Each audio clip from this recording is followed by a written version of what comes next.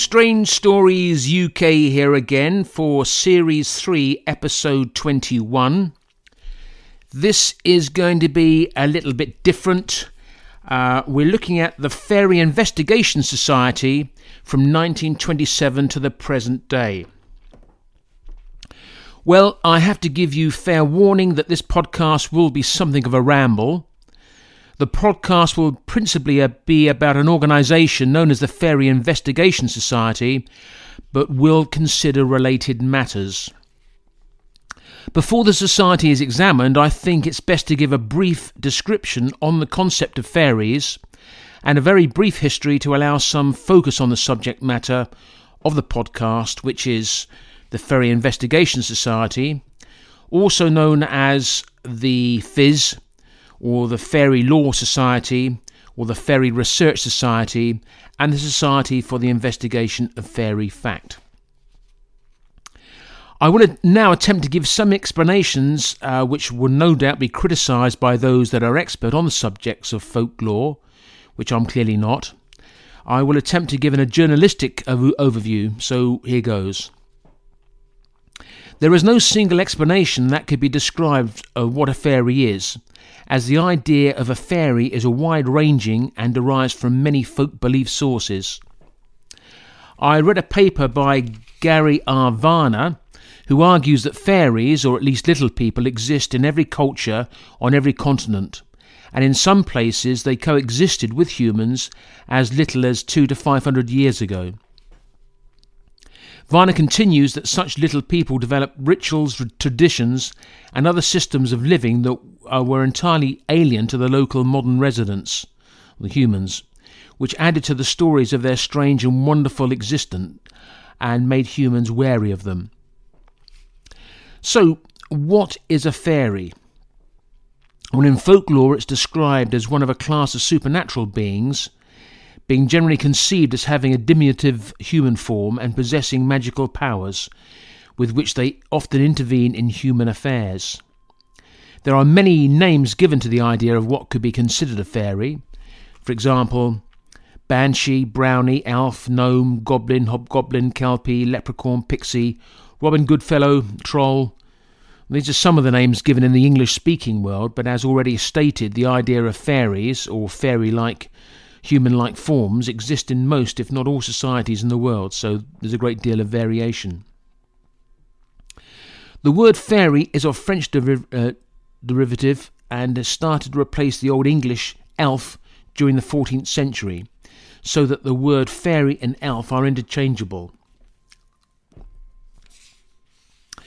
Fairies were said to live in hollow hills or barrows of the dead, which were thought to be entrances to the other world. The other world is a place of magical power which can reveal itself to certain people. Descriptions of fairies show they range in height from minute size to human size, and their appearance can range from extreme beauty to grotesque ugliness. For those that believed in fairies in the past, they were considered mysterious and could pose a threat. An unexplained sudden death often being blamed on fairy kidnapping. The common wasting disease, tuberculosis, or TB, or consumption, was blamed on fairies who forced people to dance all night, which exhausted them and made them waste away, being, of course, symptoms of TB. Many people that went missing were said to have been taken by the fairies. There are cases in Ireland where people have been killed and the body hidden, and the disappearance of the victim being blamed by the murderers on the fairies. Care was taken not to provoke or offend any fairies. Charms and amulets, such as St. John's wort, the four-leaf clovers, clothes worn inside out, in any cold iron objects, were used as protection against their influence.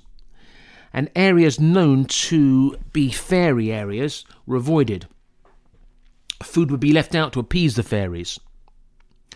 The idea of a changeling whereby fairies steal a baby and leave a substitute was a common fear in medieval times. In medieval Europe, children had to work in a family unit from an early age, and any child with an unexplained illness or developmental disabilities would be a drain on family resources.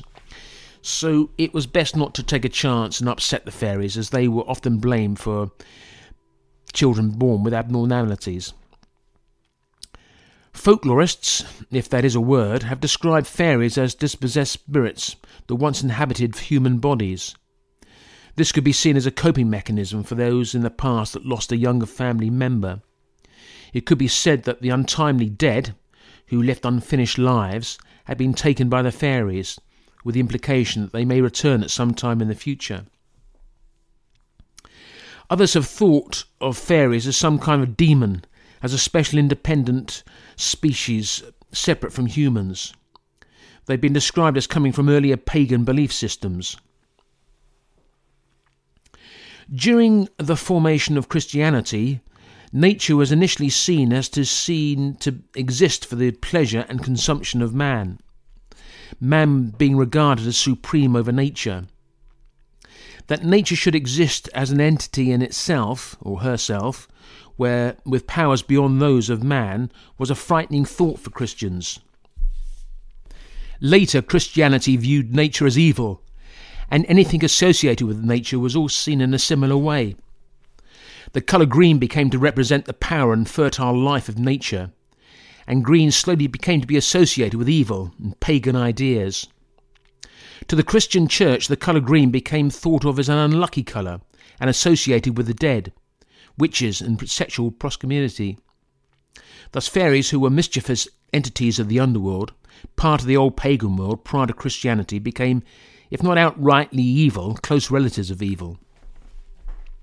The concept of fairies was associated with witchcraft in the medieval period and later. Others associated them with the natural world as natural spirits. Fairies had also been depicted as being dangerous demons, especially during the period of the Reformation. Extreme Protestant groups thought spirits existed. The hobgoblin was described as mischievous and belligerent, and any contact with fairies was classed as witchcraft.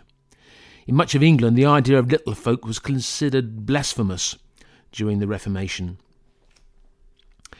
During the 19th century, British theosophy believed that hidden knowledge and wisdom from the ancient past explained many unexplained events, and some thought that alternative life forms and processes existed. Fairies, being associated with nature, were said to inhabit wildernesses, heaths and forests. They were seen as essential to nature. For example, the green man is essential to rebirth, representing the cycle of new growth that occurs each spring. Different spirits became associated with different plants, this idea resulting in the modern idea of flowery fairies books for young children. The Folklore Society has recorded a declining interest in the fairy figure and a more critical attitude towards them since the Society recorded fairy stories since their foundation back in the UK in 1878.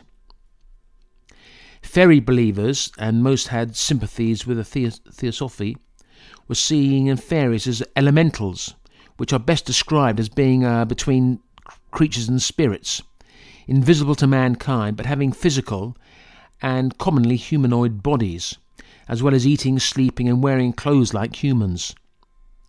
Those that believed in the reality of fairies thought them as nature spirits, which links them to the popular idea of that time of spiritualism.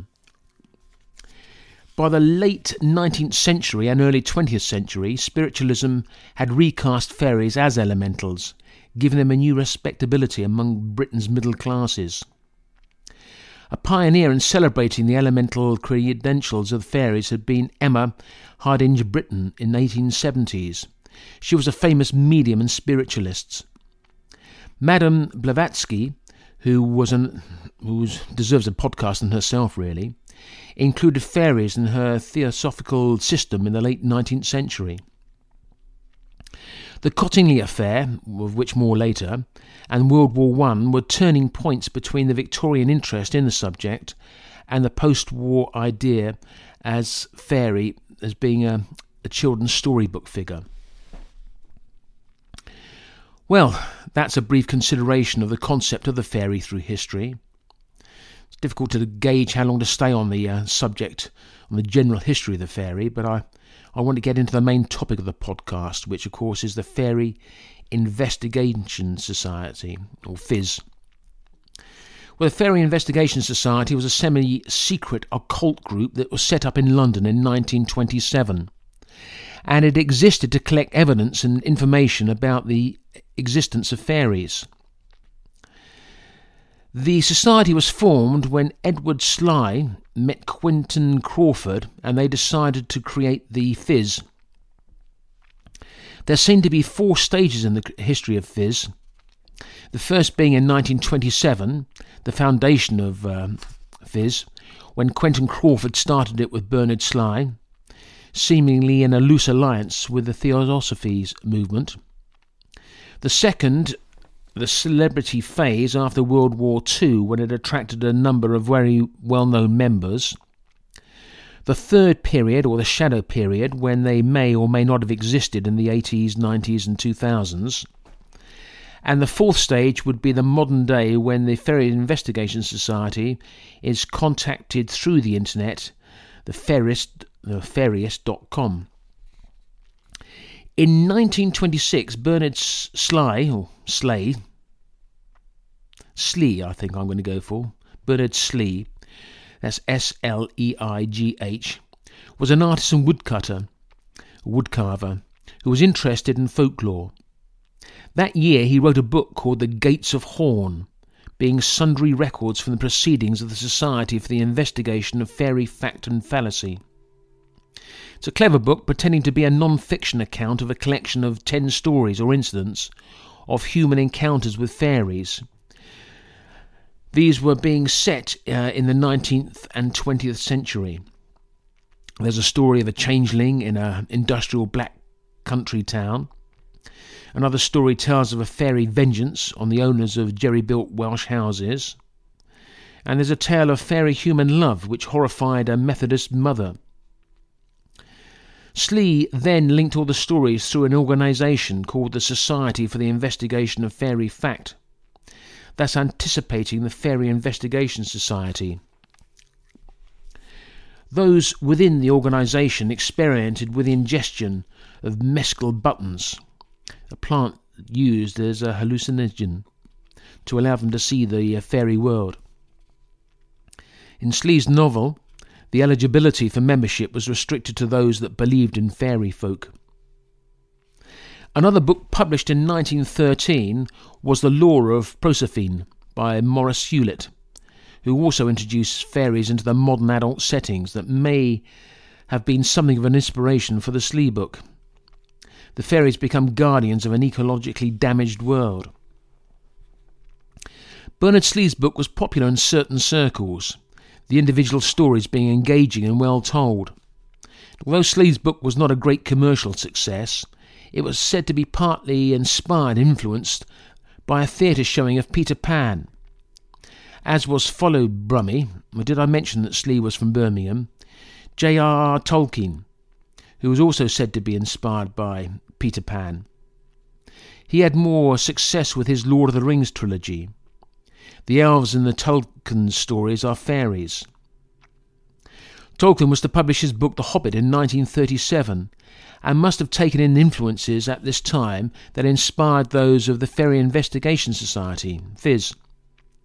The Hobbit was set in ancient times between the age of fairy and the domination of man. Quentin Crawford read The Gates of Horn when it was given to him by a clairvoyant friend, and was so impressed that he got in touch with Slee, and the two agreed to start a similar society as mentioned by Slee in his book. Crawford wanted to bring the book to life and create a society for fairy research. When Slee and Crawford met for the first time, it was said to be a meeting of two eccentrics with a common interest to start up the Fairy Investigation Society. Crawford later told how it was decided that he would provide the science behind the organisation, and that Slee, who was, as Crawford claimed, a clairvoyant, could provide the necessary psychic tools to contact fairies. At that time there was a lot of interest in fairies. The misery of World War I had caused a tremendous upsurge in spiritualism and allied beliefs such as folklore. There was also the double-edged sword of Cottingley affair. As I say, more of that later. Quentin Crawford was a retired British naval officer and an early expert in the recent invention of radio. He had been experimenting with radio, or wireless telegraphy as it had been known, since the late 1890s. Captain Crawford was said to be the original inventor of the wireless telephone. He was said to have carried out the first wireless broadcast in Britain from Her Majesty's ship Andromeda in 1907. He said that the idea came to him in a dream, and it was this factor which brought him into the orbit of psychical research. Crawford, in his research with wireless waves and their application to various forms of communication, even experimented with devices to get in touch with the unseen world. He began to experiment in spiritualism and wanted to use radio as a medium to contact the dead. At this time, the discovery of speech radio was considered proof that it was quite plausible that you could hear voices of the dead. Crawford had tried to record fairy music that he thought he'd heard. He thought he heard the sound of harp and bells. Crawford attempted his experiments at an unknown location near London, where he attempted to tune in to some marsh fairies, or marshies as he called them. It seemed that another method used by Crawford was automatic writing, either by using a planchette or just holding a pencil over a paper.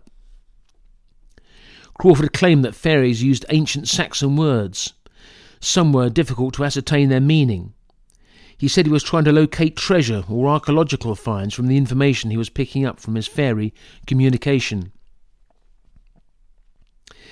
It's time now to make a reference to the Cottingley affair. 1917 was a strange time in Europe after 3 years of total war. 16-year-old Frances Griffith and her 10-year-old Elsie Wright were cousins living in the same house in a small village called Cottingley in Yorkshire. The girls claimed that they were seeing fairies and gnomes in the wood, and when borrowing the camera they took photographs of fairies which appeared to be a compound of human and butterfly. The publication of these photographs were discovered after a theosophy meeting which caused a sensation, partly because it was a news story which had nothing to do with the war. Although the photographs of the fairies seem like a crude attempt at fakery today, at the time experts claimed that the photographs were genuine, or at least they could find no evidence of tampering with a negative. Photography is still a relatively new invention in 1917 when the photographs were taken. Edward L. Gardner, of the Theosophic Society of London, who first called Conan Doyle's attention to the story, presented the girls with a good camera. Some more pictures were obtained, one of which was declared to be beyond the possibility of faking, but attempts to secure more photographs at a subsequent period resulted in failure. The very famous Arthur Conan Doyle seemed to be taken in and was convinced that the photographs were genuine, and he published a book called The Coming of the Fairies in 1921. The Cottingley affair and Conan Doyle's book caused a lot of interest and speculation, although public opinion was split over the photographs, or what the photographs actually showed. Skeptics pointing out that the fairies looked like the fairies found in children's books, and they had very fashionable hairstyles. Many years later, the two women that had taken the photographs of children admitted they'd faked the photographs, although both insisted they'd seen fairies in the area beyond their house. Going back to the Fairy Investigation Society, FIS, whose members must have been interested in the Cottingley affair, although there's no recorded response. Bernard-Slee didn't have much to do with FIS after he set it up with Crawford, and seemed to have moved to Chipping Campden in Gloucestershire, where there was a centre for arts and crafts movement at the time, and he seems to slip out of view. Chipping Campden seemed to be a hotspot for fairy sightings at that time. But if nothing else, Slee would be remembered for producing the ancient map of fairyland, newly discovered and set forth. This was a map created by Slee in 1917 as a comprehensive mashup of a number of popular fairy tales. It was a popular poster in the late 1960s and 70s, partly as a result of the popularity of Lord of the Rings. There was little information available about the early meetings of FIS, partly because it was a secretive group, and there are no early records that have been preserved. Rumours circulated that FIS would go to natural settings to try to make communication with the little folk. Crawford claimed that learning about fairies was much like making friends with wild creatures in the wood. Crawford made experiments whereby he tried to develop telepathic communication with animals. Crawford did mention experiments which he undertook with other members of Fizz when he tried to make contact with the marsh fairies. He tried various methods, including a fairy seance with a radio set and automatic writing. These were experiments that he had been working with since before the beginning of Fizz. There are a couple of magazine articles written by Quentin Crawford that give an insight in his philosophy. The New Frontiers magazine from November 1947 had an article called Experiences of Thought Communication with Animals, and another magazine called Prediction from November 1948 had an article called Animal Radar. I'm going to give a joint summary of the articles here. The point that Quentin Crawford was trying to make, that is, if you want to see fairies, you have to tune into them. You have to anticipate them through more than just visual stimulation. His arguments have something about them which make me think of the Plato-Socrates theory of forms arguments in ancient philosophy. I find it quite persuasive. I've reduced the arguments here made by Crawford, so I hope it makes sense. The article argued that we're beginning to understand a little more about clairvoyancy and other strange senses which seemed so ridiculous to the ordinary man or woman that the very idea of them is just brushed aside as silly. Some people see auras, some see the spirits of the departed, others see fairies and others see ghosts. For the rest of the ideas put forward by Crawford, I want you to try to imagine here that he's talking to you. So here goes. It used to be the fashion to put things down to the imagination, and on that account ridicule them as having no existence. But imagination is a very useful quality when we come to examine it, because it's a scaffolding on which all our sensations are to be built. For the essential meaning of imagination is the power of forming images that can appeal to the mind where before there was just chaos or just blankness. The advent of radar has made this clear. Radar is not new to the world of nature. It's been used for countless ages as a matter of course by creatures of instinct, for example the bat, and certain insects such as well as fish. Humans have for their most part relied on reason to help us out of our difficulties, while the animal world takes a more passive way of doing it.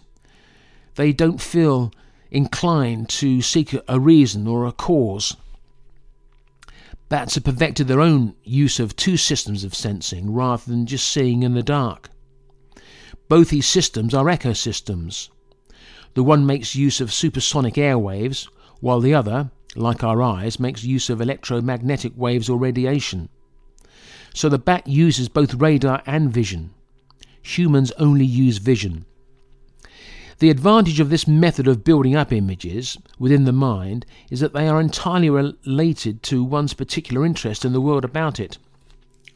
The bat need not trouble about the general scenery or things that do not concern him. He's only interested in night-flying insects and the objects in his immediate vicinity which have to be avoided. He turns his two searching sensations into the direction. While therefore one sense is telling him that is what his food is doing, the other is warning him of obstacles in his path. What sort of image does the bat build up? Probably it's a very simple one. He's not concerned with colours, but rather light and shade and open spaces. And it's in these open spaces where he can sense his prey. He probably sees as we see in dreams. He does not lead the light of reason. In order to produce this kind of second sight, he uses special organs. Our images are so complicated in design that we actually register and observe far more than we are capable of taking in at that moment. If the image is a visual one, it's electromagnetic symphony played upon the nerve endings of our optic nerves. The actual interpretation takes the form of coloured picture image of the surrounding world. This electromagnetic symphony of sight is not in itself a picture at all. It's a mere echo of radiation, from near and distant objects. The mind arranges them into a picture, and so it does in the mind of an animal. So far this is the case, we are accustomed to assume that our horse and dog sees in much the way we do. But closer observation reveals that these creatures see far more than we do. And why is this? The reason seems to be that the picture need not purely be a visual one. Dogs and horses point their ears to make their picture reasonable, and often the final touch is put by smell. So hearing and smell are used much more by animals. The image that the animal builds up is a collection of different stimuli that build up an image in their conception. There are many things outside the limits of visual spectrum, but within the power of their mind to create an image, if they could be revealed by a suitable form of stimuli. If on occasion some of us could bat-like construct an image based on non-visual stimuli, it may be possible to receive and translate information and form impression of unseen images. Well, that's the end of my Crawford speech, but I will still address, as he would say, for the rest of this information from the articles. So I am continuing to speak as Crawford. When this article was published, there was a lot of excitement over the concept of psychic photography. Regarding seeing fairies, the Fairy Investigation Society thought that some people were able to tune in and sometimes see fairies by some kind of radar projection. The argument being that someone quite unsophisticated, like a child, sends out the right kind of projection to attract those receptive to the projections, or rays or beams or whatever you like to call them, and there is sometimes a response. An example is given that one may look through a glass window and simply not notice that the dim reflection that's always thrown back by a window. It's only obvious when the light within is stronger than the light without, and it gives the reflection. So imagine trying to look into the night from an ordinary railway carriage. One's overwhelmed by the echoes from the interior. What we see is what is all around us. It's like looking into a looking glass, the old-fashioned word for mirror. Reflection is a light echo. As the interior light is dimmed, the reflecting surface becomes more transparent, until finally one may suppose that the glass window has no real existence. Crawford would argue that our interior light has been dimmed till we have no clairvoyant. We've been schooled only to trust the light of reason, what we can see. We have to account the fact that a dog will recognise his master or mistress in any dress or cloak because he uses other stimuli. And I think a kind of image that an animal sees must be vastly different from our own. For example, there's no picture that's capable of attracting an animal by its likeness, nor would any animal be attracted by my image in a looking glass. His reflected image seems to have lost something of reality that the glass does not reproduce in the personality. It is then that we, in common with animals, give out a radiating aura. Captain Crawford and those in Phys believe many forms of instinct are produced by the impact of the sensitive brain of waves. If they can form a pattern, they become a communicated idea. There was another condensed version of this was a condensed version of the experience of thought communication with animals, which appeared in New Frontier in 1947, a magazine that folded after only 2 issues apparently. There was another interesting publication by Crawford that's self-explanatory. That would be The Consciousness of Flowers, by the Anti-Vivisection and Humanitarian Review, written by Crawford in 1932. Well, that's the end of the thoughts of Captain Crawford. I want to get back on now to Phys, the Fairy Investigation Society. There's no record of who the early members of Phys were. We know Quentin Crawford, Bernard Slee, Lady Molesworth and Claire Cantillon were all active members. The publisher and occultist Jean Michaud was a member. We know this as his daughter found his membership card after his death. Possibly Marjorie Johnson, who had become important to the society in the 1950s, may have been a member. Another possible member was Tom Charman from Fordingbridge in the New Forest. Charman was described by Conan Doyle in his book, The Coming of the Fairies, as someone who builds himself a shelter in the forest and hunts for fairies, as would an entomologist hunting for butterflies. Conan Doyle was also probably a member, along with Havelock Ellis, Alistair MacGregor and Edward Gardner. We could be fairly sure there are about 50 members of the Society by 1930, when the Society organised meetings, lectures and discussions for the collecting evidence of fairy life. There's very little press coverage of Fizz at this time, or any time for that matter. There was a Daily Express report from the 4th of November 1927 about a fairy research society, making gentle fun of it, but neither Crawford or Slee were mentioned. It was in 1929 when Claire Cantillon took over as secretary of Fizz.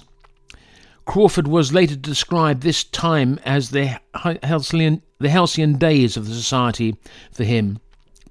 The key members of the group would meet at a private house in London, and it was the policy of the society to remain as secret as possible, especially as some of the members of the society wished to hide their identity as a result of their other work, as there was some ridiculing of the belief of fairies. When Claire became secretary, the London Lodge printed its first newsletter, and Claire seemed to get the movement going.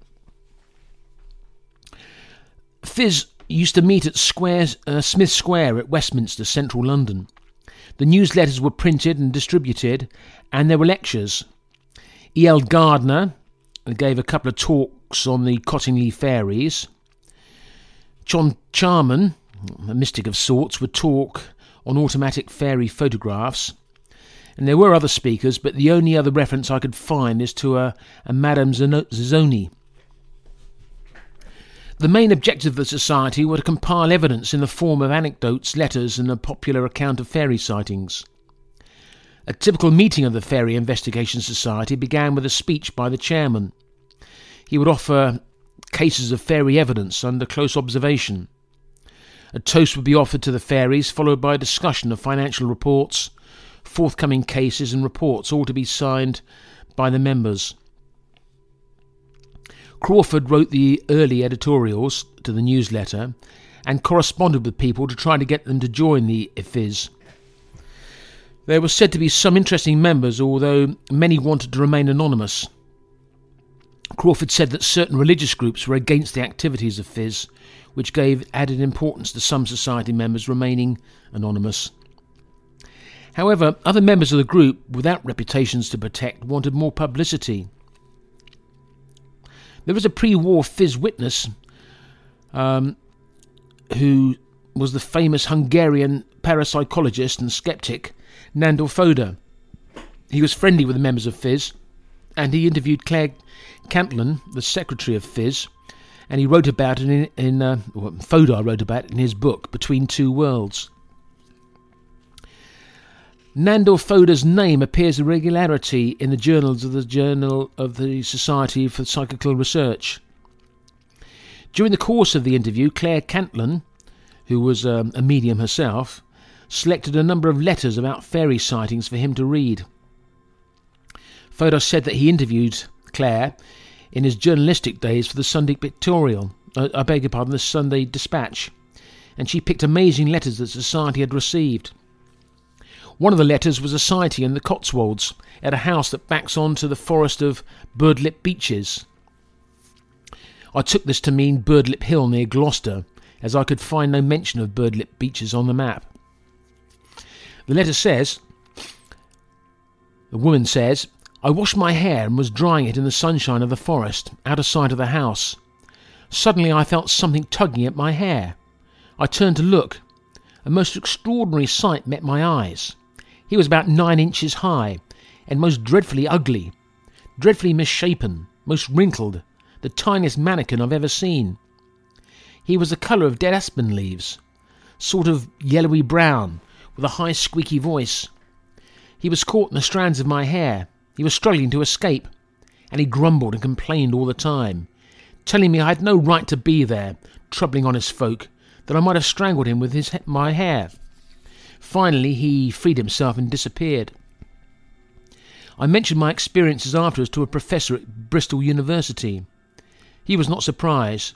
He told me that Birdlip Beeches were one of the few places left where there were fairies, and one couldn't go there because of it. Fodor said that he enjoyed the story and was delighted when Mrs. Claire Cantillon added, "I've got no need to go to strangers for testimony. My house and garden at Putney, in London, are overrun by fairies and gnomes. The other day my boy Robin, he's 10 years old, ran to me in great fright. He thought there was a pig in the room. It was a fat gnome sitting on the chair, looking very cross and grunting. A few days later I heard the noise myself. It was a blend between the growling of a dog and the grunting of a pig."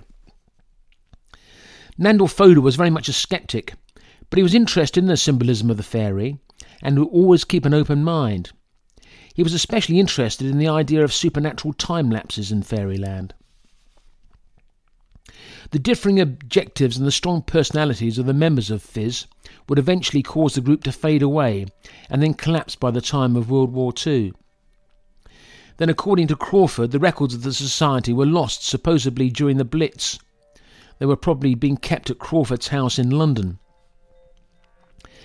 Fizz was probably inactive until about 1947, when an elderly Quentin Crawford revived it. But it didn't really get going again until 1949, when Crawford asked Marjorie Johnson to become secretary of Fizz. He was impressed with her energy and passion and knew that she would drive Fizz forward. Nottingham-based Marjorie Thelma Johnson, whose day job was a secretary to a lawyer, became the beating heart of Fizz during the 1950s, and Fizz came back to life stronger than ever. Johnson wrote the newsletters and did most of the administration and compiled all the reports of the society. Marjorie Johnson was a believer, having seen her first fairies as a child. In 1936 she wrote about an experience she had of fairies in the letters page of the popular literary magazine at the time, John o' London's Weekly. It was at this time she started collecting fairy sighting accounts, and Claire Cantillon had also been collecting fairy sighting reports. There are a few Fizz letters that still exist, and there are said to be some in the archives at Tate Britain Museum in London, which I suppose could be viewed by appointment. The topics from June 1956 include Midsummer's Eve, cat-like elementals in the New Forest, the Fairies Tree. This is Ola Con's Fairy Art Tree at Melbourne, Australia. Also, there's a list of the members of the group. The summer 1957 newsletters includes a tribute to Quentin Crawford, who had just died in May of that year. There's also an article on Bracken Gnomes, the Dancing Fairies, and True Fairy Tales. The summer 1959 newsletters includes articles on belief in fairies, the Kingdom of Pan, and Midsummer's Eve. The newsletter from Michaelmas 1961 includes the pictorial article of the 23rd of October 1961, more of which shortly. Also, there is extracts from the Kingdom of God's book by a Fizz member, Geoffrey Hodson, and there's some obituaries of members of the society. Later newsletters included mainly topics on Fizz members' case studies of fairies. The last newsletter from autumn 1963 includes topics on flower healing and beauty without cruelty. In the 1950s, when Fizz was receiving informations of a sighting, it seems that a field trip was sometimes arranged. Fizz members regularly met up to visit locations, one example being a trip to Iona, an island in Scotland, in 1957. Another field trip being to Lincolnshire, when a Mr. Verdoy reported semi-vegetable forms assuming human shapes in a Lincolnshire wood in 1956. Mr. Verdoy, a teacher, found several other fairy accounts relating to these woods, and even spent two nights there hoping to see fairies for himself. There was an exchange of letters, and Marjorie Johnson and her sister Dorothy travelled to observe the fairies using a sketch map sent by Verdoy. They accidentally went to the wrong part of the wood, but nevertheless found small paths and fairy mounds. The sisters took photographs to record their visit, but the pictures of the mound were later developed and came out blank.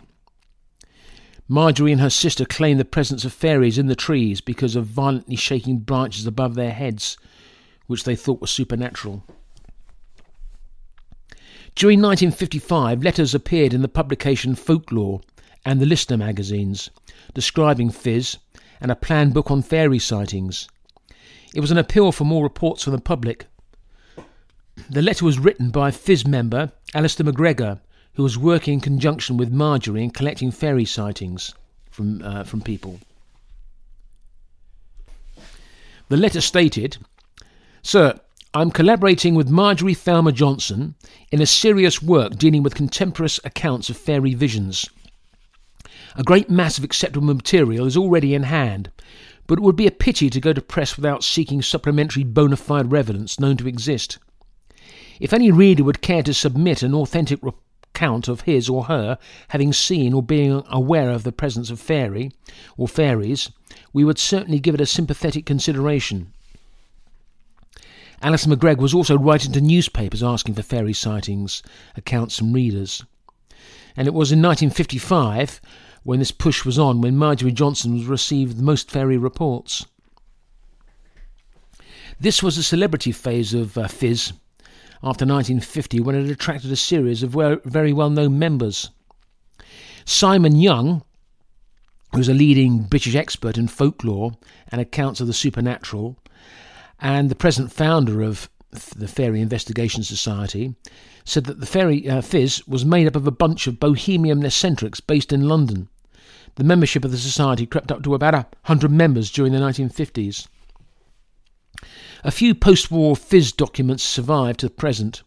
There are membership lists, already mentioned, that appeared in the June 1956 and a later newsletter of the society. And this showed that the membership included, who we've already mentioned, Alistair Alpine McGregor, who's a travel writer from Scotland, said to be a poet and an expert on Scottish folklore. He also wrote books on the paranormal and was an activist, or whatever the word would have been back then, a campaigner against vivisection. Most of those involved with Fizz would have been against animal experimentation. Ithel Colquhoun, a surrealist painter interested in the occult. Ithel seems a particularly strong and interesting personality who stood up for her beliefs and would not be bullied. There's an interesting account of her on Wikipedia. Oh. Hugh Dowding was the man who was head of the RAF Fighter Command that won the Battle of Britain in 1940, although it's claimed that it was Dowding's second wife Muriel who was the fairy believer. Victor Purcell, who was a huge character and an expert on Chinese affairs. Walter Starkey, an Irish expert on the Romany people, gypsies. His aunt was married to Arthur Rackham, the famous illustrator, who specialised in fairy illustrations. Walter had all sorts of well-known contacts. The novelist Naomi Mitchelson, another strong woman who wrote 90-plus books, mainly historical novels, often with an occult theme. She was another very interesting personality and proofread Lord of the Rings for Tolkien, but was considered by those that knew her a force of nature and achieved so much in her life. Other members were Edward Gardner, the barrister and MP, Daphne Charters, an author, especially about fairies, Ola Cohn, the author and artist, often with fairies as a subject matter, S. Jackson Coleman, barrister and author, and connected with the London Folklore Club, Marianne Crowe, the artist, Geoffrey Hodson, the occultist and philosopher and author, Douglas Hunt, a naval officer, George Farr Legeler, an artist, Nancy Price, the actress, and Wesley Tudor Pole, the spiritualist and author. Walt Disney was also a member of Fizz, although not very active. These people who were members were not strange, introverted folklore conspirators, but they were leaders in their field. They were strong personalities that were capable of forming their own opinions. In 1956, a small article was published in the Psychic Observer magazine saying, "A naval commander, 2 clergymen, 2 gypsies, doctors of music and philosophy, some artists and authors, wrote to Marjorie Johnson, Brooklands Road, Carlton, Nottingham, to tell her about fairies they've seen. Miss Johnson, 44, says she's seen fairies since she was 6. Since she was 19, she's collected stories about them. She's become secretary of the Fairy Investigation Society. Reports of hundreds of different kinds of fairies have reached her. She says they are really forces of nature. Without fairies there would be no nature. They're like an atomic power." Anyhow, she's writing a book on the subject, and this was sent in by a naval commander in 1956. Well, the naval commander is clearly Quentin Crawford. Marjorie Johnson was said to have a very long-standing fascination with the gypsy culture and published a pamphlet on the Roma gypsy and fairy lore and children's verse. The authors and doctors would probably be members of Fizz. The artist may have been Bernard Slee, who died in 1954. And there was a working partnership between Alistair McGregor and Johnson, which continued until 1957, when the partnership was amicably terminated. The reason being that Miss Johnson wanted to finish the book quickly. She said, "I didn't feel that I could stand any more delays," and McGregor wanted to go abroad. The book was to be called Fairy Vision, although ironically it would not be published until many years later as Seeing Fairies. In about 1957, Crawford wrote a preface for the Fairy Vision under the impression that it would be published in the near future, and he was to die in the May of that year. The book was still unfinished in 1960 when the Sunday Pictorial wrote a sensational story about Marjorie Johnson, who was secretary of Fairy Law Society, as they called it at the time. It was claiming that she was writing a work about the sex life of sprites. In 1926, when Slee had published The Gates of Horn, he prophetically written that members of the Fairy Society would be open to ridicule and misunderstanding. The newspaper article quoted Marjorie talking about fairies. "It's taken me years of study to win their friendship and discover the secrets of their sex life. But anyone who's admitted to the circle of fairy friendship is very fortunate. Through billions of years, fairies have learnt the secrets of universal love." The article implied that fairies were by nature bisexual. The tabloid newspaper ran with the story, which became an international news story, being printed all over the English-speaking world. Marjorie Johnson was deeply hurt and offended by the misrepresentation, as she was thought of as a prim and proper lady, and she began to withdraw from her role in the society. Fizz started to disappear from public view at this time, when they were being ridiculed. Marjorie Johnson died in October 2011, aged 101. She never saw the Fizz book published in English. Marjorie thought that she'd lost her English manuscript, but after her death her relatives found her lost copy in a box under her bed. It seemed that Marjorie had been something of a hoarder. As the house had to be cleared, it was thought that other Fizz documentation was unfortunately lost at this time, as Fizz was in hibernation at that time. A book published by Marjorie Johnson in Germany in 1996, when Marjorie was 89 years of age.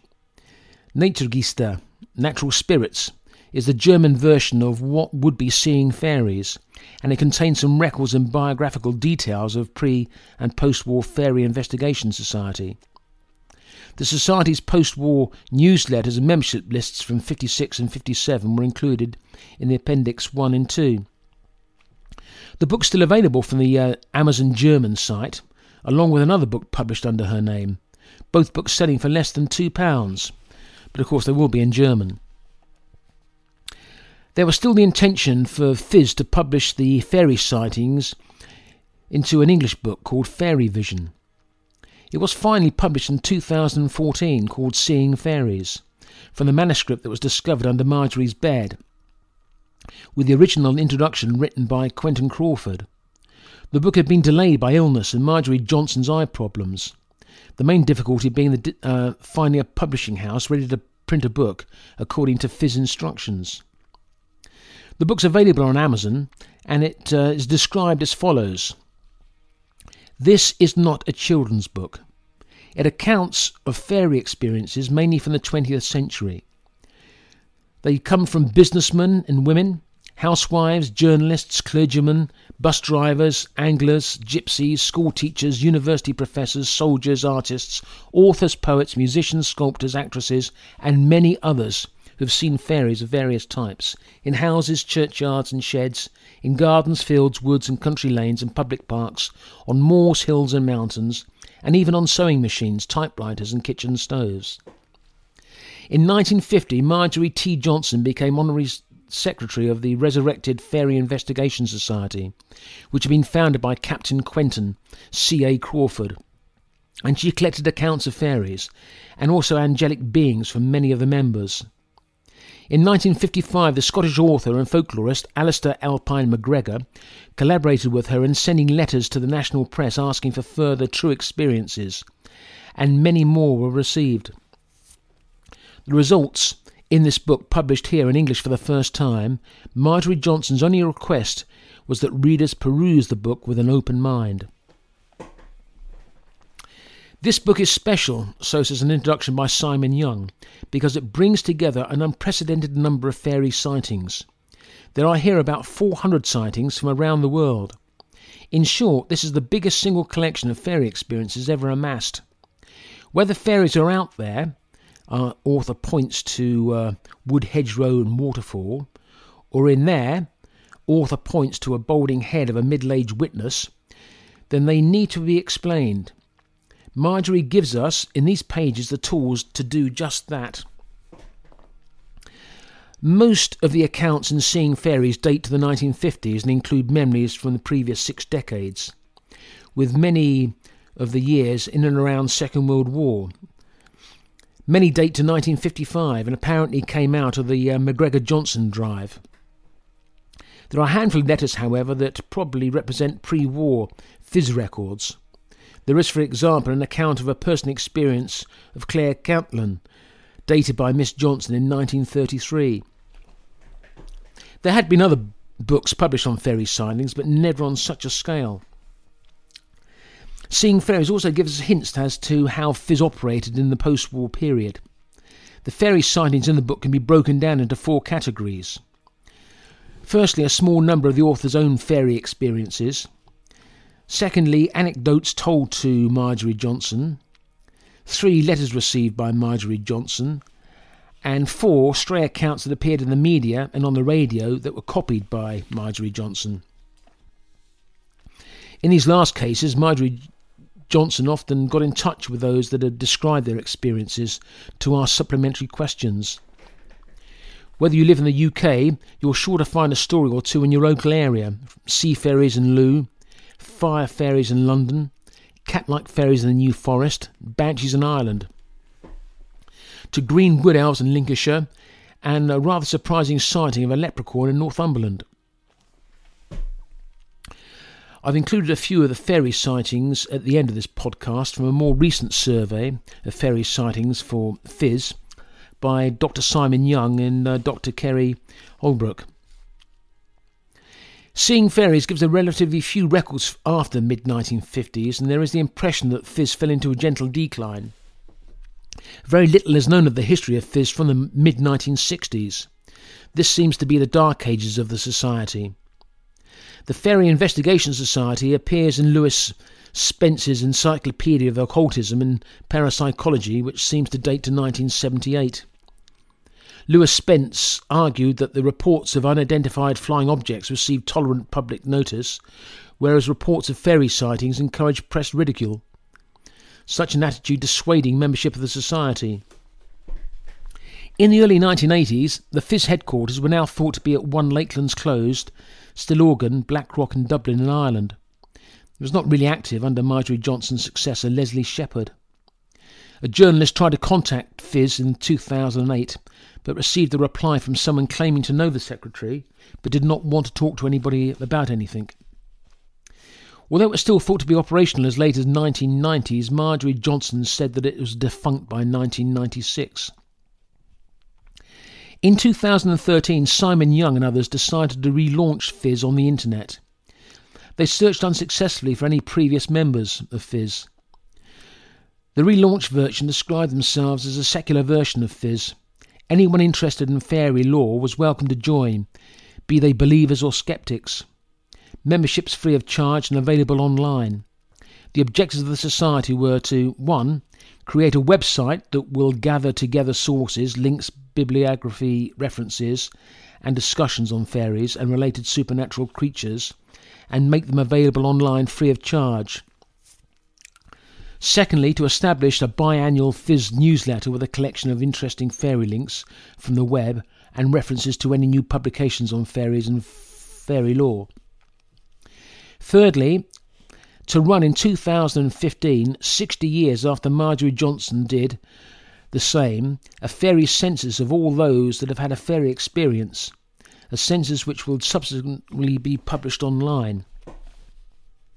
The society was re-established online by Young in about 2014, and it's said to have an anonymous membership of about 500 members. There are modern Fizz equivalents in the UK, such as the Sussex Centre for Folklore, based in Chichester and funded by the University of Portsmouth. There's a Fairyland Trust in Norfolk, amongst others, showing that there's a growing interest in the subject today.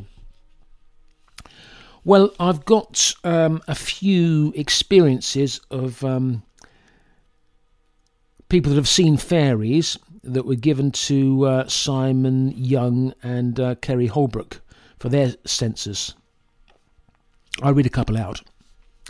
The first one is from Berkshire in England. It's from a male in the 1990s, no age given, and it happened in open land fields. The viewer said he was on his own. It was between 6 a.m. and 9 a.m. It happened for less than a minute. It was a friendly, occasional supernatural experience. There was no special state reported. A sense that the experience was a display put on especially for him. Unusually vivid memories of the experience. A sense of the experience marked a turning point in his life. So here goes. In the summer of 1999, I was working on the enormous archaeological excavation at the future site of Terminal 5 at Heathrow Airport, just to the west of London. There was about 70 of us, and we had 7-day accommodation a few miles away at the magnificent, monstrous Gothic Victorian pile that is Royal Holloway College. It was wonderful there. It had its own wooded parkland with all sorts of huge, gorgeous, mature trees, with tiers of ornamental ponds overhanging with giant plants inhabited by huge carp. And best of all, it had a bunny field. On the far left of the college, there was a field where we spent every waking hour we could when we weren't working. We called it the bunny field because the bunnies would all be over it grazing whenever we got there, and they would scarper. But if you sat quietly, they'd come out again, and you'd be surrounded by rabbits. It was lovely. My friend and I particularly liked to hang out there. We spent a lot of time there playing frisbee, for hours on end. It was an idyll. Most people went home at weekends, but I was living there 7 days a week, and I really got into the bunny field, so I decided that I would stay up all night one Friday just to be there. So I did. It was amazing. Full moon, creaking trees, moonlit pools, strange atmospheres. Tiny hues drumming past me in the darkness. Logic tells me it was only a muntjac deer, but of course it was a fawn, to tell the poetic truth. More on the fawn later. Anyway, I had a brief nap in my room, about 5 minutes walk away, and about 3 a.m. woke up, truly energised, and at 4 a.m. went straight back out. So it's about 7 a.m. that morning. It's mid-July, the sun's up, and it's already hot. The sky is a cloudless blue, and I'm in a place of bliss. I'm sitting there in the middle of a slightly sloping field, peacefully watching a rabbit, a magpie and a green woodpecker, who are all feeding on the grass slightly down a gradual slope in front of me. I remember that, just before I started watching the animals, I'd been looking at the areas around the trees across the field. I particularly remember a huge copper beech, watching a great stream of wispy chai tapering off from their crowns. I'd fairly recently learned how to see auras around plants, and I guess I got myself into quite a clairvoyant and aware state. Anyway, I'm watching the birds and the bunny, not thinking of anything, when a big shadow coming from the right zooms over me very fast. I whipped out looking for a source. There were no birds in the sky, no trees close enough to harbour any that might have been there. I turned back to settle down again and looked to my right and saw about 50 yards away, zooming across the field, a grey shadow about 6 feet long, like a cloud flying loud over the field, really fast. As I turned my head to face front, another zipped past in front of me, about the same distance away. And that was my encounter. My first instinct wasn't to think of anything other as an explanation. I'd watched the birds fly over, looked at their shadows, and it struck me at that moment, as I watched the birds fly over the shadows, that what I saw that it was grey rather than black, mainly through pigeons and magpies, in red-necked parakeets and jackdaw. They weren't fast enough or any big enough to explain them. In dealings with the unexpected, a stamp of authenticity I'd come to trust is the gradual realisation of the truth of the matter after all rational avenues have been explored.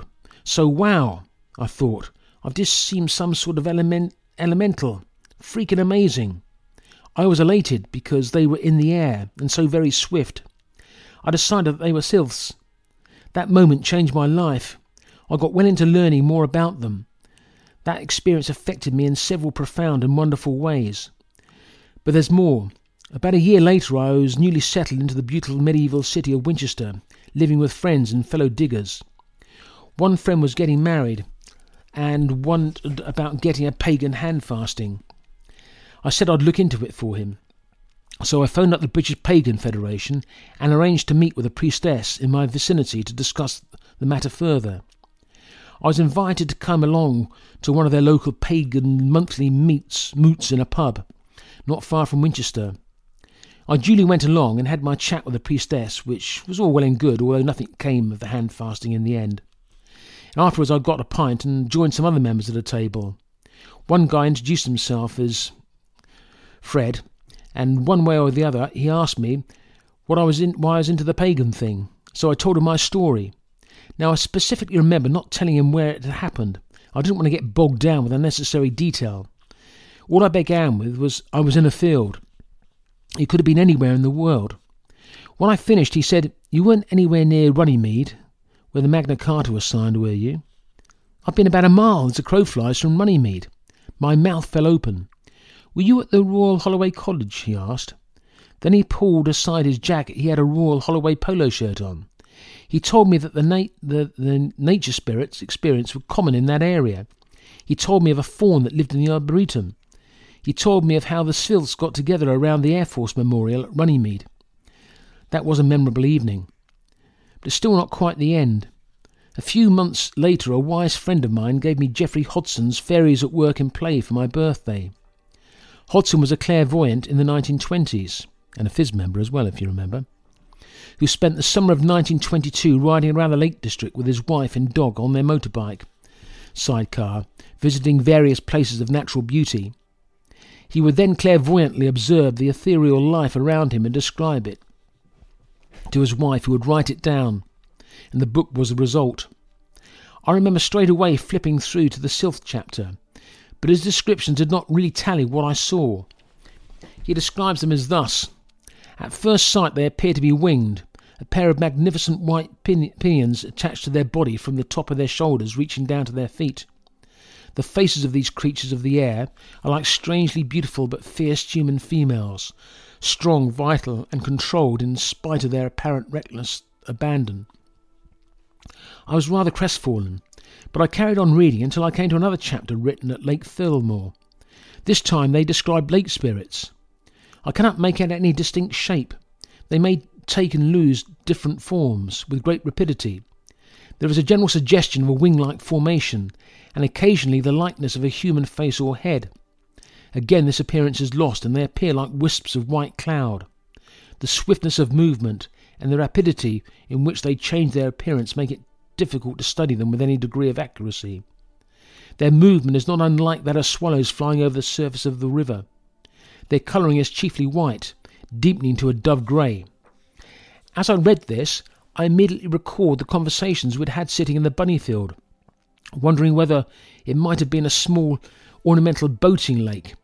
Our musings fuelled by the presence on one side of the field of a flight of a shallow, wide, grand, balustraded stone marble steps, such as one may launch some small boat or canoe from, that descended and disappeared into the turf. To sum it up, I think I saw the lake spirits that day, still perhaps tied to their element of a lake which had physically gone. But ethereally they remained dove grey. That was the exact colour. Dove grey spirits, or the shadows of spirits, or something, I don't quite know what. I didn't see faces, only amorphous cloud-like wisps. But I saw them on that day, and lastly, and most significantly for me, they saw me first, and flew over me. They drew my attention to them. They wanted me to see them. So, that was the first one. Got another one here from Cornwall. This was from a female in the 1970s. She was aged between 11 and 20. And it happened in the early afternoon. She was happy and excited. So, they were on a family holiday in Cornwall, and they'd been joking about little people who lived in the mines. I think we'd also bought some souvenir Scottish piskies in the past, sort of Cornish pixies. The first proper day of our holiday, we went for a walk on a clear sunny day. It was very rural. I remember we were walking down a grassy track with large banks of wild hedges running alongside. It could have been somewhere near Polperro, I'm not sure. I was walking a few steps with my mum and my sisters, excited about having a whole week off, when I saw a gnome sitting by the side of the path. It was so unexpected. I think I remember feeling scared or wondering if I was seeing things or going mad. I took another couple of steps and I saw his nut-brown wizen face in detail. He was cheekily grinning at me. He had a mossy brown beard and dark brown shining eyes. He was wearing a peaked hat, brown, and a shiny jacket and trousers in shades of brown and ochre. I'd say he was about 12 to 14 inches tall. I literally could not believe my eyes. I was even too amazed, dumbstruck, to turn around to tell my family to look at the gnome by the path. The gnome cocked his head again, cheekily, turned his back on me, and then kind of changed or melted, transmogrified, into an old tree stump. This all must have happened in a second, just as I found the breath to say, "Mum, look!" But of course there was nothing to see but a tree stump. I felt really stupid then, so I muttered something about non-consequential as we walked past. I was almost panicking, trying to make sense of what I've just witnessed. I was quite shaken. It was a breathtaking experience. It seemed so silly, and I felt silly, and I didn't tell anybody what I'd just seen. Yet I really believed I'd witnessed a spirit of nature or a gnome or something. But I also felt stupid, like a trick had been played on me and I'd fallen for it. I felt like the joke was on me and the gnome was having a laugh about it. About 12 to 14 inches high, he looked like a gnome, I suppose. All natural wood and leaf colours, wearing a soft pointed hat that wasn't sticking up. The material looked shiny, not wet, just shiny old leather, I think. I can't remember the shoes. Because it all happened in a natural environment. The being looked real, as of this earth, but out of place in my reality. I didn't feel holy or in awe, I just felt confused at what I was seeing and disbelief. Could it have really been there? A nature spirit? A connection to beings on another sphere of existence? Anyway, the next one here is in Hampshire, in England, a female, within the last 20 years, aged between 40 and 50, in open woodland. Happened in less than a minute. The incident happened when I was sitting in the open back of a flatbed trailer in a field. There were a number of other people in the field, but they were busy elsewhere. I was relaxing, just gazing across the fence in a wood. A very large, twice human height, humanoid creature, which appeared to be made out of sticks, jumped out of a tree about 30 metres from me. He landed in a crouched position with one hand on the ground in front of him. He seemed to look at me for 5 seconds and then jumped straight back into the tree and sort of strode away in the branches along the line of the fence in the corner of the field, where he turned away from me and went out of sight. I and a friend who I called over went and examined the place where he jumped down, where he turned and went away. We found nothing but a strong smell of decay, like a skeleton made out of sticks. Didn't look like a ghost or an alien, didn't have wings. It might easily have been some other type of anomalous experience, but not having any way of categorising it, I chose to ascribe it to the fairies. This next one is from the northeast, England. A male in the last 20 years, in his 30s, happened in an open field on a country road, and one other person shared his experience. Happened in the early hours of the morning, and he had taken alcohol and he lost the sense of time. There was a profound silence before the experience, hair prickling or tingling before or during the experience. The experience was a sense that the experience was a display put on especially for you. Unusual, vivid experience. So, it's like a ghost story, but there's a fairy element to it. It was at some point between Christmas Eve and New Year's Eve, and a friend and I had been out for a drink and decided to go for a ghost walk, named as such as we were going to a place called Gibbet's Hill, which in centuries past held the gallows in which sheep rustlers and other executed criminals were locally hung. It's a place that since childhood have felt exudes a strange atmosphere. Gibbet's Hill lays between 2 crossroads along a path called Douglas Lane. Douglas Lane itself is reputed to be haunted by a grey lady. She's said to be a spectre of Lady Douglas, a past resident of Witton Towers in the nearby village of Witton-le-Weir. It's said that she was murdered possibly by her husband, and that her spirit wanders on New Year's Eve between the villages of Witton-le-Weir and Howden-le-Weir. That night there was a crisp covering of snow a few inches deep, and there was a bright moon, perhaps a full moon. It cast a purplish blue light upon the snow. Upon turning into Douglas Lane, a fox crossed our path. We proceeded along the lane to a ramshackle empty old house, since bought and renovated, which as children we used to run past, as it was Mad Mary's house. Mad Mary probably wasn't mad, but she was a reclusive old lady who sometimes twitched curtains as we looked out. As children we thought she was a witch. Mary, which I seem to recall might have been her real name, I'm not positively sure, had at that time been dead for a number of years, and her house had fallen into a state of disrepair.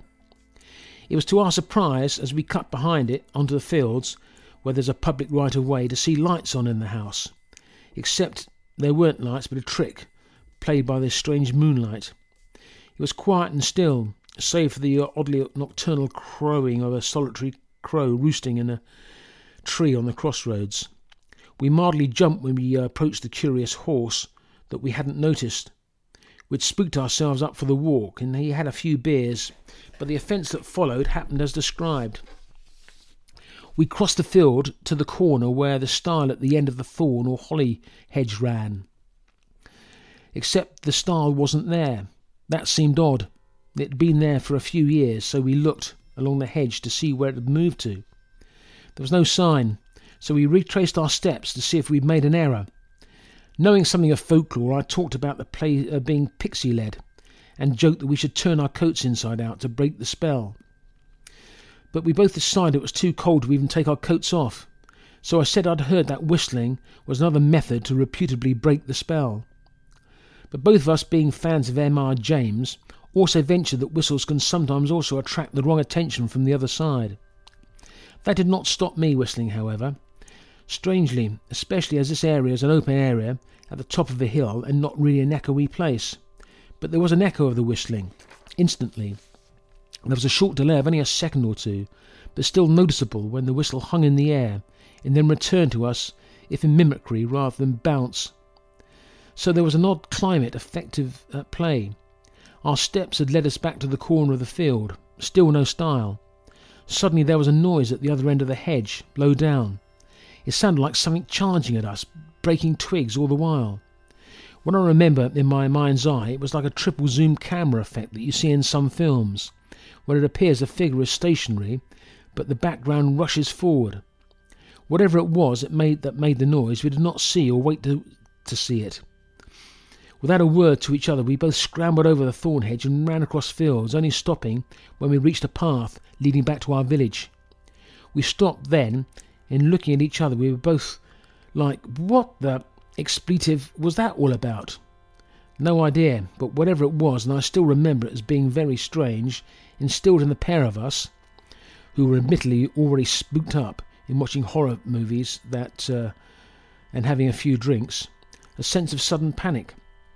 Some days later I retraced the walk in daylight, the snow having melted so we could not follow exact footsteps, but discovered at the end of the spiny hedge the stile where it had always been. There was no clue as to what made the rushing, crunching noise that made us run away. I didn't class it specifically as a fairy or a ghost, just that pixie-led experience seemed to make it relevant to the senses. I do think some places are thin, and the reason for this could vary, but although not stating a fixed belief to the actual nature and causes, but a supernatural type of experiences are real, reality itself being something more of a question than an answer. Well, okay, well, try this one. This is from Somerset. It's a female in her 20s in the 1990s. She's in Woodland by herself in the evening. Friends had gone ahead and I struggled behind. As I turned the corner it was misty. The mist glowed a weird glow. As I walked into the low mist there was a procession, around 3 feet tall with lanterns. In the mist I paused, they saw me. They came forward and I waited for them to pass. They passed. I'd never taken drugs and hadn't taken any alcohol, but that was the weirdest experience. It lasted 3 to 5 minutes. By the time I got back to my cottage, my friends were concerned as I'd been away for about 45 minutes. Very strange. They looked medieval in dress, but their clothes were covered in mist at times. They were clear in their looks as being human. They were fairies, or an earth energy, possibly a fairy-type entity. Before this I had an open mind, but since quite relaxed to this viewpoint. I've since read about fairies in academia and in philosophy. This one is from Sussex, a male in his 30s, from 2010. In the garden with several other people, only one of us shared my experience. It was in the morning, less than a minute. It was a luminous shape, unlike anything I'd seen, glowing and dancing under a street light. Luminous human, looking very small. I was totally shocked, but filled with wonderment. This one is from Wales, from the Brecon Beacons. It's a male in his 50s in Woodland. He said that he had a prickling or tingling before and during the experience, a sense that the experience was a display put on especially for him. It was unusually vivid. It was the 9th of November 2013 on the Brecon Beacons. I was walking alone off a mountain where I'd been walking all day in sunny cold weather. At the foot of the mountain I saw a gnarled tree standing alone and immediately felt a tingle all over my body and sensed that there were fairies in the tree. I closed my eyes and had the beginnings of an out-of-body experience. I was not afraid and felt very privileged to be offered the encounter, but I wasn't ready for such strong magic as I was alone. I opened my eyes to make it stop. When I closed them again, the out-of-body experience started again, so I kept them open. I still felt very tingly and very alive, and in awe of what I was experiencing. I felt very safe. After a few minutes I thanked the fairies for what they had offered me and explained why I could not accept the full experience. I bade them farewell and walked on. I later learnt that the tree was a hawthorn. I don't really know what fairies are, but I felt strongly that they were not biological, even though they manifest a biological form. Otherwise they would have been caught and classified by now. Also, they are definitely not aliens, which must exist somewhere, but on balance of probability will never visit Earth. Their discovery will be testifiable by some scientific method, such as radar and video cameras. The idea of fairies as small winged humanoids is very charming and may be accurate, but it could also just be our way of trying to understand them. My best explanation is that the fairies may be emergent properties of beautiful environments. It had fairy energy, nature spirit energy. An encounter with a ghost or an angel would have felt different, but still with a magical quality. And the last one here is from Wales. Gwynedd, the male in the 1980s, in his 30s. He's in a garden by himself. It's called The Lost Wedding Ring. It was Monday the 5th of July 1982. My wife and I were on holiday with our 1-year-old son at a small cottage in the hills above Abersoch in Gwynedd, Wales. I can be specific about the date because it was the day that Brazil played Italy in the 1982 World Cup. My mother and father had stayed with us over the weekend and we were due to leave on that afternoon. In the morning my wife had been washing the towels, nappies and such like, and went outside to put them on the washing line. The washing line was a few steps up from the back of the cottage, supported by 2 poles. The area was uphill and overgrown with grass and beyond a stone wall. The hill went up high to the summit. My wife suddenly cried out, and my father and I rushed out to see if we could help. What had happened was, because my wife's hands and fingers were cold and wet from washing, she'd shaken out one of the towels. Both a wedding ring and engagement ring were shot off her 3rd finger of her left hand and landed in the deep grass. All 4 of us searched for the rings, and after a couple of minutes we found the engagement ring, but we couldn't find the wedding ring. We took everything into account, the direction of the hands when she shook the towel, where the engagement ring was found, etc., but no matter how hard we looked, we could not find it. It was assumed that when we were all making the initial search, one of us must have trodden it and pushed it into the ground. So as a last resort, my father and I set off to Abersoch, where we eventually found a kind person to lend us a metal detector.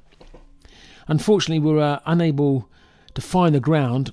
We found that the ground had lots of metal underneath it, with pipes and objects were found after many a positive reading. We searched for many hours, but to no avail. My parents had to go home. Needless to say, it was all very distressing. It was late in the afternoon and we had virtually given up all hope of finding the wedding ring, even though we knew it must be within the limited area of the washing line. I was now alone, and my wife had gone in to see our son. It was at this point I remembered an old saying that if you lost something, you should ask the fairies to help you retrieve it. So I decided to give it a try. I can't remember exactly what I said, but it was along the lines of, if there are fairies out there, can you please help me and guide me to where the ring can be found? Not knowing quite what to do next, I decided to clear my mind, seeing where my attention might go. I looked up and saw a large black bird hovering high in the clear sky. I focused on it, then let my eye move into a direct line below the bird to the ground. I concentrated on this piece of ground and moved towards it. I then moved the metal detector over the spot and it gave a zap noise to indicate there was metal below. But when I moved the detector over the spot again from the other direction, there was no repeat sound. Nevertheless, I decided that this was the spot I'd been guided to. I should dig there. I put my knife in the ground, and there was a wedding ring, edgeways into the ground. My family and I must have gone over that spot many times, but somehow missed the ring. The fact that the ring was pressed into the ground edgeways would have made it a much smaller target for the metal detector. But I know beyond doubt that was the one spot that my attention had been drawn to after I'd asked the fairies to help me. Did I really get help from the fairies? Who can tell? But my wife and I were relieved and delighted to have found her wedding ring. So I said in a quiet little thank you for its return. Well, so ends that podcast on the fairies. As I say, a bit different to what I've done in the past.